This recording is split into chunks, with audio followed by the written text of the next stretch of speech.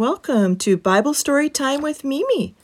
This episode is for my friend Eva, who is 3 years old and lives in Minnesota. Hi, Eva. Thanks for listening.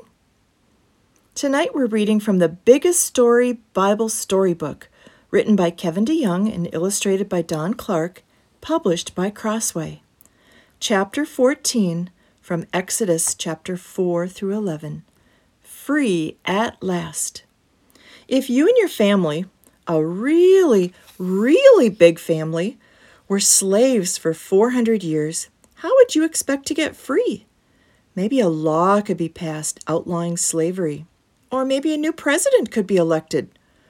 Or maybe you could dig a super long tunnel and disappear to a new country. Well, with over 4 centuries to think and pray about it, I bet the Israelites had dreamed of 1,000 different ways to freedom. And yet, they probably never imagined what God had planned for their deliverance.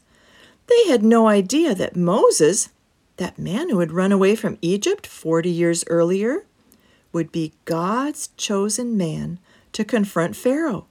They had no idea that they would have to make bricks without straw.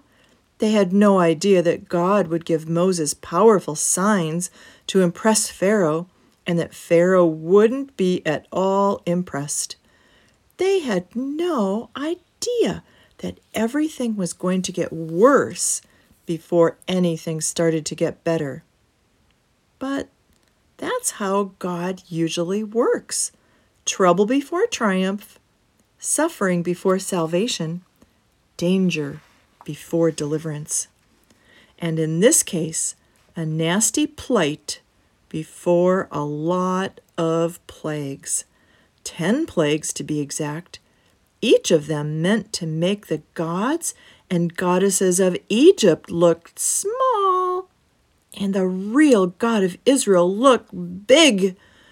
First came blood, and then frogs and gnats and flies, then dead animals, then boils, then hail and locusts, and then darkness, and finally, death of the firstborn. It was a hard time for the Egyptians, and a hard heart for Pharaoh.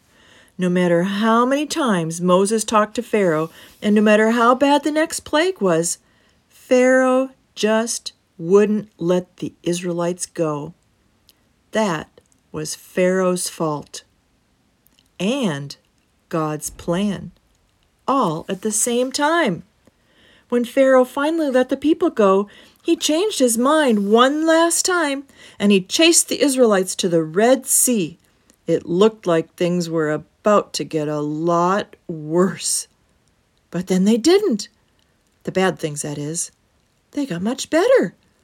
Just when the Egyptians had the Israelites stuck between a rock and a wet place, God blew the water into 2 walls, and God's people walked through the Red Sea on dry ground. True, the Egyptians followed after the Israelites to destroy them, but that was hardly a fair fight. After all, the Lord fights for his people. God made the Egyptians panic, made their chariots heavy, and then made the water swallow them up. The Israelites were so happy. They sang and danced and praised God for their redemption. God had answered their prayers, and the people were free at last. Would you pray with me? Oh, great God, we praise you for setting us free and giving us a new start in Jesus. Amen.